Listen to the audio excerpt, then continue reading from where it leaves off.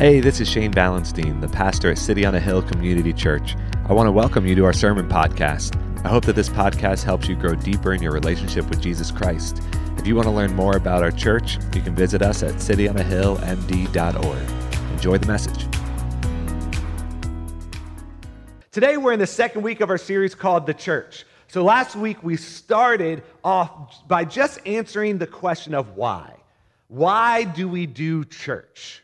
What is the point of church? What is the purpose of church? Why do you come on a Sunday morning when it's beautiful outside and you come in and you sit in here with us? Why do we do this thing called church? What is the whole point? And the church, in its most simple form, exists to bring glory back to God. That's what we discovered last week.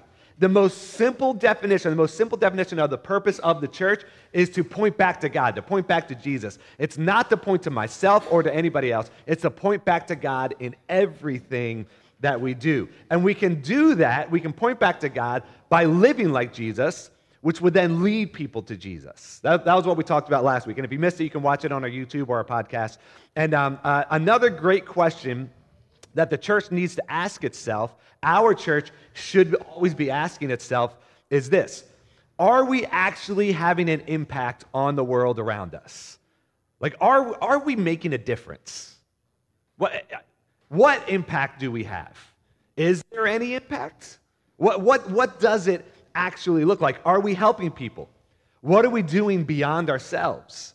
Do we even think about people beyond ourselves? Or are we just going to be a church that's just so focused on us? And we talked about last week the difference, like a lot of times churches fall into either a seeker-sensitive church or a disciple-making church. And the seeker-sensitive church is so focused on the unchurched that sometimes we can ignore what happens inside the church in an attempt to appeal to the world, that we can lose ourselves. And then a disciple-maker church can be so focused on us that we lose sight of the outside world, that we lose sight of anybody who is not inside of these walls. So today we're asking the question, what impact are we making?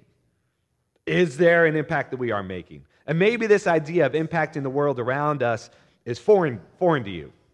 Maybe you've never even considered what it would look like to be intentional on impacting others. Maybe you have, maybe you haven't. Maybe you don't even know if you can have an impact. Maybe you're like, yeah, sure, the church, but like, I don't have an impact on people. I'm not really in a position. My personality doesn't lend itself to actually having an impact on other people. It can be difficult because to impact something means to have an effect or an impression made on somebody else, and it would cause change in their life. It would cause change, and that change could be something that could be positive, or that change could be something that could be negative. It can go both ways. When we talk about having an impact, it can be a good impact or it can be a bad impact. And the church has the same opportunity to have a positive impact, or the church could have a negative impact. We know that to be the case. And when we look at how most of the world views Christians, it seems like we've had more of a negative impact than a positive one, if we're being honest. And now some of that could be fair, some of that could be unfair, right? There are stereotypes involved, but I think that the church has definitely played a role in having a negative impact on people. For example, I remember before I was a pastor, actually the last job that I had before I started working as a part-time middle school pastor, way back when I was 19 or 20 or whatever it was, I was working as a waiter at Don Pablo's Mexican restaurant in Colombia. And actually, I only worked there for like a month, and I had just finished training, and then I was offered a job at the church that I went to work at. So I was like, peace, and I was out, right? So I was only there for a short period of time. But I remember when I was working there and waiting tables, that whenever the schedule would come out, nobody wanted to work Sunday afternoon. People were like, no, now today's Mother's Day, so a lot of us are going to be going to lunch after this or brunch after this, right?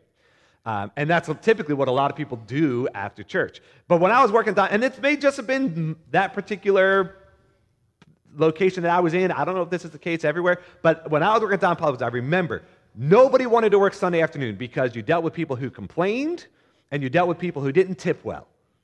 Just giving you the facts, okay? We know that Sunday afternoon often is people coming after church.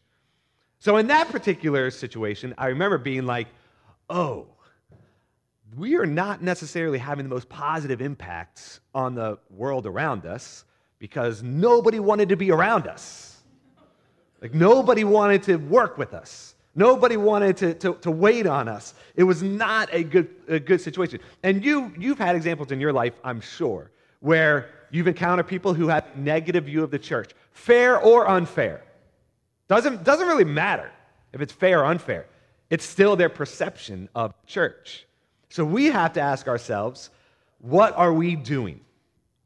See, we've all done something that had a negative impact on the people around us. You've done that in your life. You've influenced somebody the wrong way at some point or time. So how do we know if we're having an impact on somebody, let alone a positive one? That's really the question that we're trying to answer for the church. But it's also the question that you and I need to answer for ourselves individually. Because as we've talked about, you are the church. Now, the weight of the church and the weight of the world is not on your shoulders, but you are representing the church. So because you're representing the church, we need to ask ourselves, how am I doing in that? Is it positive or is it negative? See, a meteor is something that we would say has an impact on our world, right? Like if a meteor hits, it's powerful. It can change the landscape of the earth. It could change the landscape of planets. It can leave an impression. But did you know, I didn't know this until I was writing the sermon, did you know that actually thousands of meteors hit the earth every day? I didn't know that. Thousands of meteors hit the earth every day. But the problem is, or maybe not necessarily the problem, the good thing is that they're so small that they really don't have an impact, right? They're not actually, we don't know. We don't even notice them. They're just kind of there. It happens. Thousands of meteors are hitting the earth, and we don't even know because it isn't powerful. It is actually making no impact in our life, and that's how the church feels in a lot of ways. There are thousands of churches. I mean, just on this street alone. I don't know if you know this. Just walk down the street. There are plenty of churches on this street. Everywhere that you go, there are churches. If you've ever been in the Midwest, right, Chuck? There are more churches than people, I think, in the Midwest, right? Now, it may not be the case here, but like there are so many churches. Are we even having an impact, or are we just one of the thousands of meteors that we don't even know exist? Are people even aware of us? And if they're not, then we're not having a positive impact. We're not having a negative impact. We're having zero impact.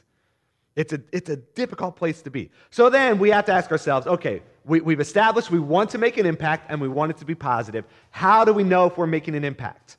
Here's what we need to ask as the church. Here's what we need to look at as a church to help us know if we're actually making an impact. Are we growing?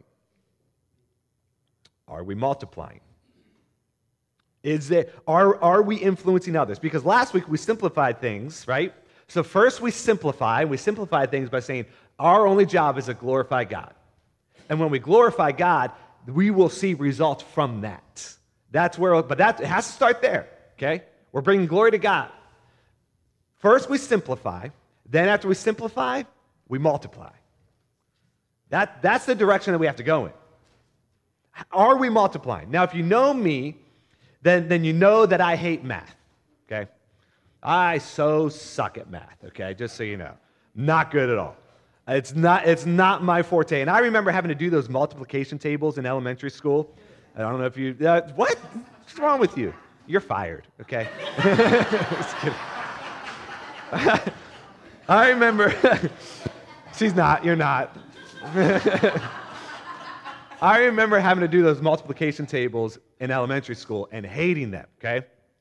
My daughter's now in first grade, and I'm like having PTSD, okay, because she's coming home, And she has this math homework, and every time I look at it, now she's not into multiplication yet, it's just addition, and I'm still struggling, okay? And so she brings this home, and here's why I'm struggling. I can add, okay? I can do simple math. Don't think I can't do first grade math.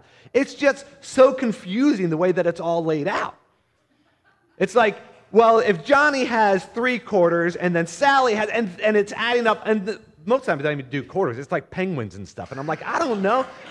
And so I'm trying to navigate through first grade math. And the multiplication of it all, the addition of it all, the subtraction of it all, I'm struggling, and I'm trying to figure it all out, right?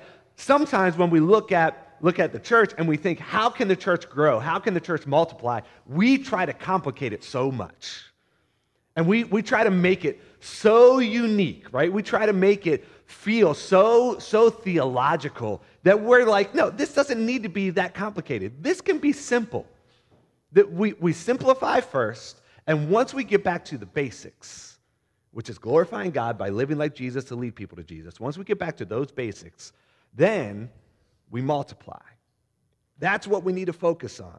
But true impact happens when we see multiplication taking place. Now, whenever people ask me how church is going, they always ask me, how many people come? How many people show up? And I don't want you I don't want you to think that, one, we view you as a number, because the true health and vitality of a church is not determined by Sunday morning attendance, just so you know. It doesn't mean it's meaningless, but the true health of a church is not determined by butts in the seats, okay? Because I'm not really interested in you just coming, sitting here, and then leaving. I don't know if you know that. I'm glad you're here, but I'm not really interested in passive participation. This church is not interested in passive participation. This church is interested in active participation. And how we know that somebody is actively participating is when you attend more than just Sunday morning. Is when you are involved in a community group, when you begin to serve, when you attend other ministries like men's ministry or women's ministry, or you're part of the softball team, or whatever it is, when relationships are being built. But if you just come in, sit, and then leave, I'm glad you're here. But there's more to it than that. And if we're only worried about how many people walked in our doors on a Sunday morning, then we're missing the target. We're missing it. Because there are mega churches that have thousands of people come that are not healthy. So it's not determined by the amount of people. But there is value in it. So we do track those things. We do track how many people come. We also track how many people fill out new visitor cards, how many people attend a community group, how many people are involved in ministries, how many people are serving, how many people are tithing. We track all of those numbers. We actually have, I'm pulling back the curtain a little bit. We have something that's called a church growth calculator here at City on a Hill. And this is only for myself and the staff and the board, but I'm letting you know, okay? And we put a value on different things. For example, if you attend Sunday morning, which is great, it's worth 2 points. Mm-hmm. It's like a layup, right? For 2 points. But if you get baptized, it's worth 8 points. If you accept Jesus in your life, it's worth 10 points. Now, we don't assign these to individuals. This is for the whole, and I've debated, Nicole, and I want to talk about this because I don't want people to feel weird about this. This is just for us. You're fired again. This is just for us to track our growth as a church. I want to know if we are growing in a healthy way. And I believe that the best way to know whether or not we're growing in a healthy way is not by Sunday morning attendance, but by how many people know Jesus, and by how many people are interacting with Jesus, by how many people are involved in a relationship with Jesus. That's what I want to know. So we have a whole list of things, and we assign different point value to it. And then at the end of the month, we can look and we can see how many points we got that particular month. And we can look back and be like, why was April so great? What happened in April? What did we do differently there? We focus on those things. It gives us an idea of whether or not we are actually having an impact, because we do not exist to be a meteor that nobody knows ever existed. That's not our purpose. So don't want you to think that you're a number. Not by any means. But I do want you to know that I care about your growth as a Christian. As a pastor, a lot of times you go to pastor meetings. Okay? We had one this past Friday. And you meet with other pastors, and we're part of a district and all that sort of stuff.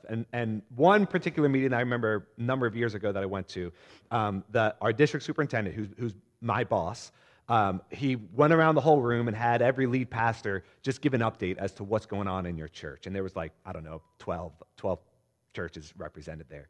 And each person goes and they say, well, we're doing this, we're doing this, we're doing this. And one pastor I remember in particular a few years ago, he stood up and he said, well, our church has 9 people. And with those 9 people, that's just who we're focused on. We're just focusing on these 9 people. And we don't really care about anything else. We just want to build these 9 people. And he was totally missing the point. Now, I'm not saying that you ignore the 9 people that you have, but his focus was on those people alone. And if we get so focused on ourselves and who we already have that we ignore anyone else who doesn't know Jesus, then we are not only doing a disservice to our church, but we're doing a disservice to the community around us. We're missing the mark. True impact happens when multiplication takes place. And the early church in the book of Acts is the best example of this. In Acts chapter 2, the Holy Spirit came down at Pentecost, just like Joel prophesied, and Jesus said what happened. And then once this happened, the church changed forever. Forever.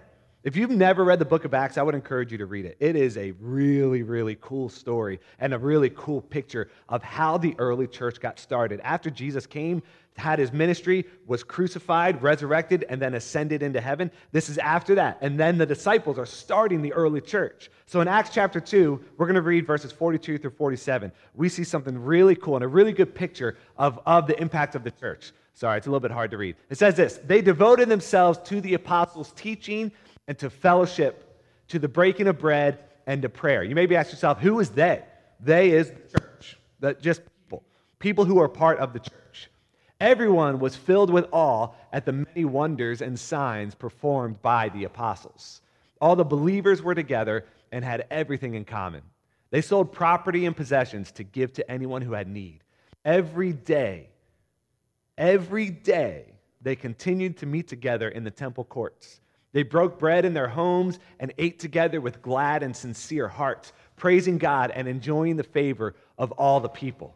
And the Lord added to their number daily those who were being saved.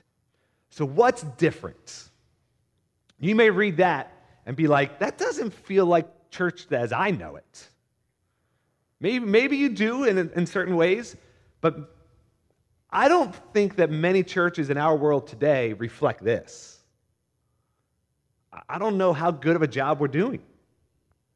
So what's different about the early church, and how did they multiply? Because it says at the end, and the Lord added to their number daily those who were being saved. So here's what I think was different about them from this passage in particular. First thing is this: they were devoted. They were committed. We have to be devoted. It says they devoted themselves to the apostles' teaching and to the fellowship, to the breaking of bread, and to prayer. So we want to have an impact. You want to have an impact. You have to be committed to it. You have to be devoted to the work that it takes to go forward. Devoted to change. Devoted to sacrifice. Devoted to people. Devoted to love. Devoted to Jesus. See, devoted and committed can kind of go hand in hand, right? So, and we're using that word devotion because the word commitment is one that we don't really like. A lot of us have a fear of commitment. Maybe that's why you got married later in life. I don't know. You're like, that's a big commitment to make. I don't know if I want to do that. We have this this worry when it comes to being committed to anything. And this is a word, commitment, that does not carry a lot of weight in our world today. The word commitment is like, I'll be committed for now until I decide that I no longer want to be committed. That's really how we look at our commitments. A lot of, now maybe not you, and I hope that that's not you, but a lot of us in our world today, we are devoted and we are committed as long as it fits. But the minute that it doesn't, we're willing to compromise it. Our word, in other words, doesn't really mean a whole lot. Our word doesn't carry that much weight. I hope that it does for you, but if you're going to say that you're going to do something, then do it. If you say yes to something, then be committed. Now, I understand that emergencies come up, life happens, sometimes plans do need to change. And I'm not talking about in those situations. Sometimes that just is what it is. Sometimes your car breaks down, right? But I'm talking about on the flip side, when you commit to something and you say, yes, I will do this, or I will be there, or I will participate, and then it gets a little closer and then somebody else says, hey, do you want to go do this with me? And you're like, well, I have that commitment tomorrow, but yes. I will absolutely go. Because my word means nothing, right? I don't really want to be that devoted. I'm devoted until something better comes up. And then I'm no longer devoted, and now I'm devoted to this newer, funner, better thing. That's the way we go about our commitments. And when we look at the early church, we see their devotion to it. I remember when I was a kid, and I played baseball my whole life. I'm coaching my daughter in t-ball right now, and it is terrible, but I'm doing it. And I love hanging out with my daughter, but whoo, it's difficult. So, but I remember as a kid playing baseball, and one year in particular, baseball is like my favorite. There's nothing better to me sport-wise than baseball. It's my favorite. Yep, it's great, Kevin. Love it. And so when I was a kid, there was one particular year where I was just being a punk, and I was just like, you know what, Dad, I hate baseball. I don't want to play. And my dad, who also loves baseball, he didn't get mad at me. He didn't yell at me. But what he said was, well, Shane, the season's already started. And you said you wanted to play. You made a commitment to playing. So you're going to finish out the year. And then next year, if you decide that you don't want to play, you don't have to play. And I remember being furious with him. I just didn't want to for whatever reason. I don't know why. I was a kid. Kids say things that they don't always mean. And I was just like, I don't want to do this. And he said, okay, that's fine, next year, but you have to fulfill your commitment. And I remember being so angry and frustrated with him, being like, I can't believe he doesn't want me to have any fun, right? He doesn't care. And then, of course, we finished out the season, and next year rolls around, and my dad said, Shane, do you want to play baseball? I said, yeah, I do. Because in the moment, I didn't even remember saying the year before that I didn't want to play baseball. Because I made a commitment. He said, whatever commitment you make, you have to follow through with. And I think that that's lost on our world today. See, devotion only looks one way. Either you're devoted or you're not. There is no in between here, friends.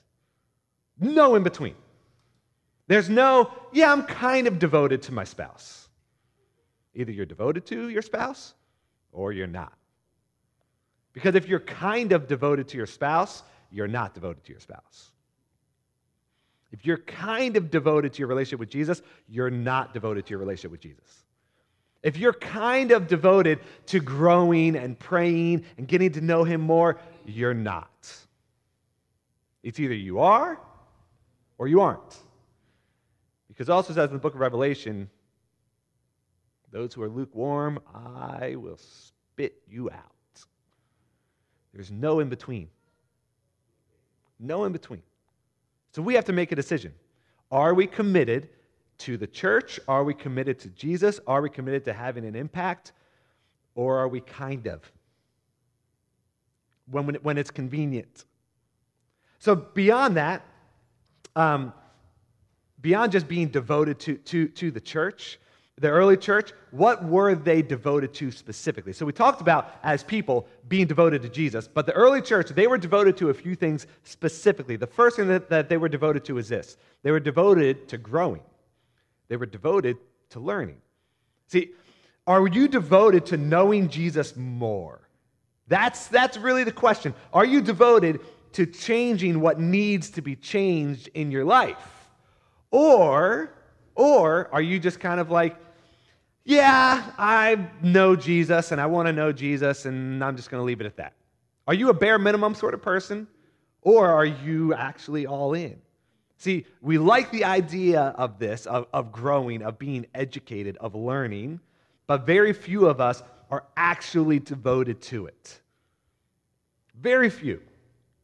See, church, devotions, prayer, and scripture, it all gets put on the back burner because it's always there.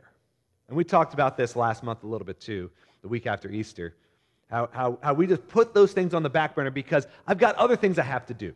I have other things that I have to take care of. And we justify not being devoted to growing because we are just too busy doing. I can't grow because I'm doing other things. I can't learn because I'm busy with other things. And I know we all have got a full plate. I totally understand that. Little league, events, activities, work, deadline, whatever. You can give me your whole schedule. I know it. But here's the thing. If you aren't learning, you aren't growing. There's no way around it. I told you that I don't like math. I also don't enjoy school. I don't like reading. I hope I'm inspiring confidence in you as your pastor. I don't enjoy any of those things. But I still do them at times because I understand that I still need to grow. I still need to learn. You know what else I didn't enjoy doing? I didn't really enjoy reading my Bible. Even as a pastor, I didn't always enjoy it. And even as a pastor, I still don't always enjoy it. But I got to a place in my life where I was like, I better be in this thing. I got to know this. I have to spend time in it. Just because I don't like it doesn't mean that I don't invest in it. Just because it's not fun to me doesn't mean that I just ignore it, because if I ignore it, then I'm never going to grow. If I'm not learning, I'm not growing. So I built practices in my life. I said, I need to at least be in the Bible once a day. Doesn't mean that I'm always perfect.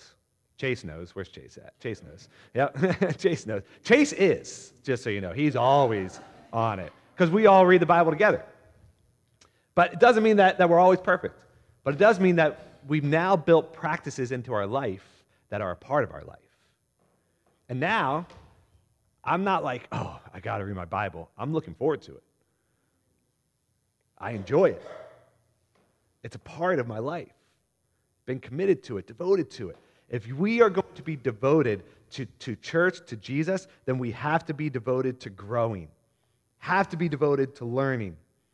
See, commit yourself to that learning. Commit yourself to discovering more about Jesus. How crazy is it that we discover the greatest gift in the world, and then we're just like, cool, now I'm just going to go back to everything else I know. Now I'm just going to go back to everything else that I've been doing my whole life.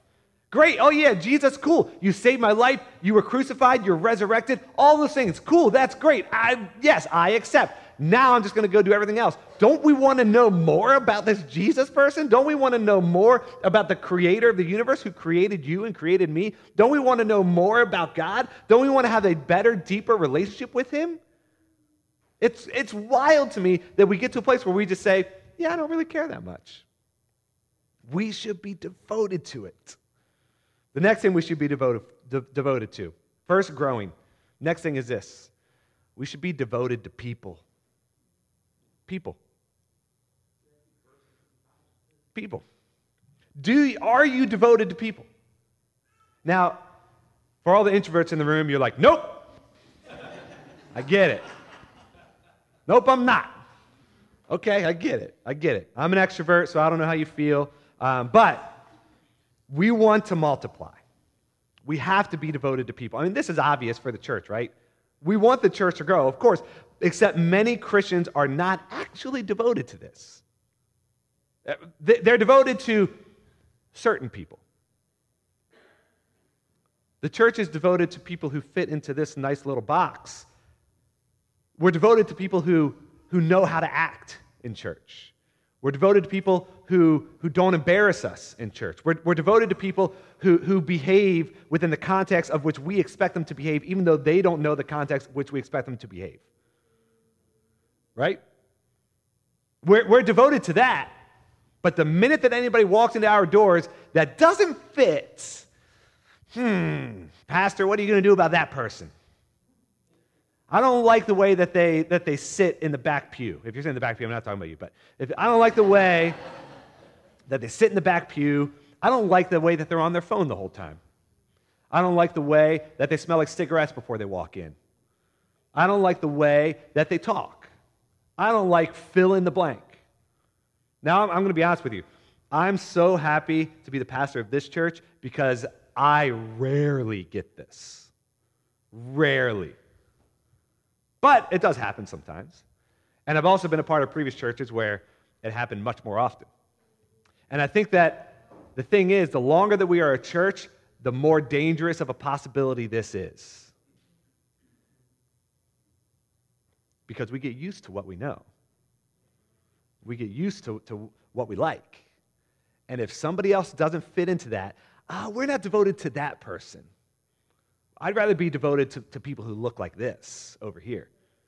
It's a dangerous, slippery slope to go down because people that aren't too messy or people that aren't too difficult, those are the people that we want to bring in. But the really messy people, the people who really challenge me, and those extra grace required people, I don't know.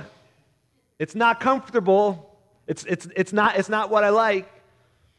And when someone goes through a tough time and we say things like, hey, I'm here for you, you better be there for them. You better be there for them. But more times than not, if somebody were to actually call us as you're climbing into bed on a Friday night and say, hey, I need you, more often than not, we're not doing that. Now, I'm not saying to let people use you, but we need to support one another. We need to pick each other up. And the early church in Acts, do you know what they did? They sold their possessions when somebody else was in need. That's what they did. You know what else they did? They ate together daily. They saw each other all the time.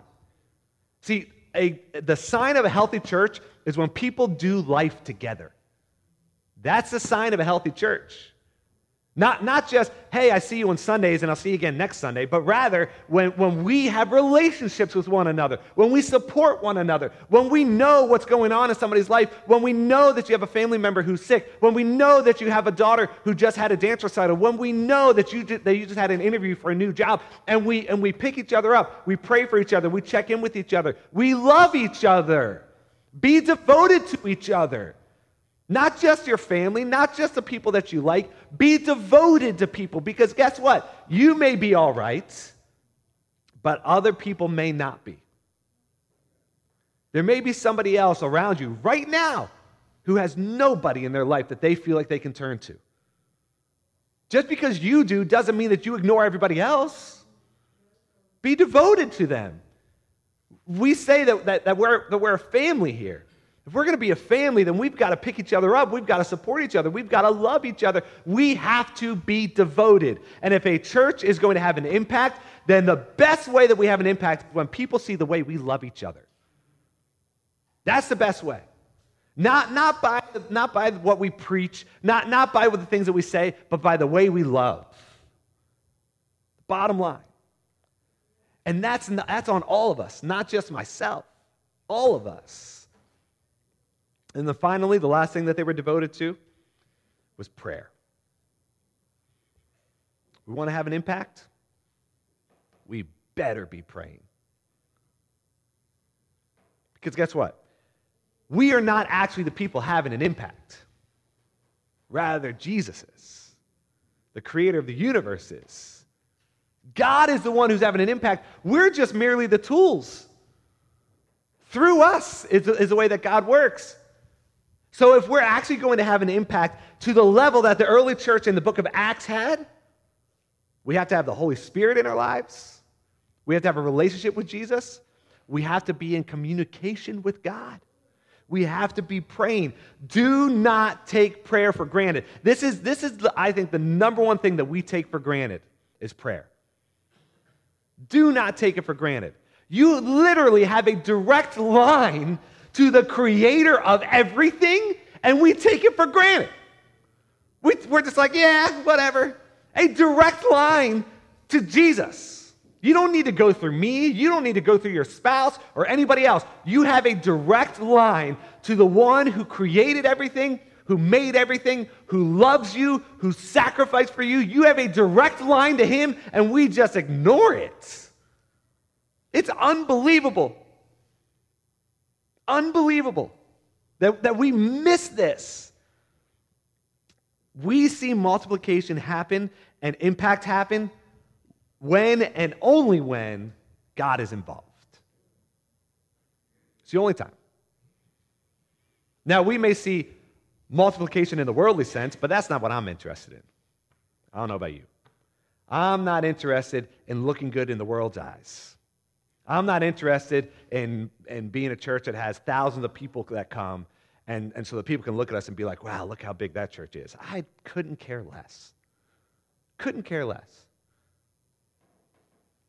What I care about is whether or not people know Jesus. That's it. And the more people that know Jesus, the better. But if we have more people and they don't know Jesus, and we aren't leading them back to Jesus, that's a problem. But you and I together, us together, as the church, be devoted to God. Be devoted to growing. Be devoted to people. Be devoted to prayer. That's exactly what the early church in the book of Acts did, and God was adding to their numbers daily those who were being saved. That's the privilege we have. So I'm going to invite the worship team up as we close. And I want you to ask yourself this question, okay? I want you to ask yourself this question.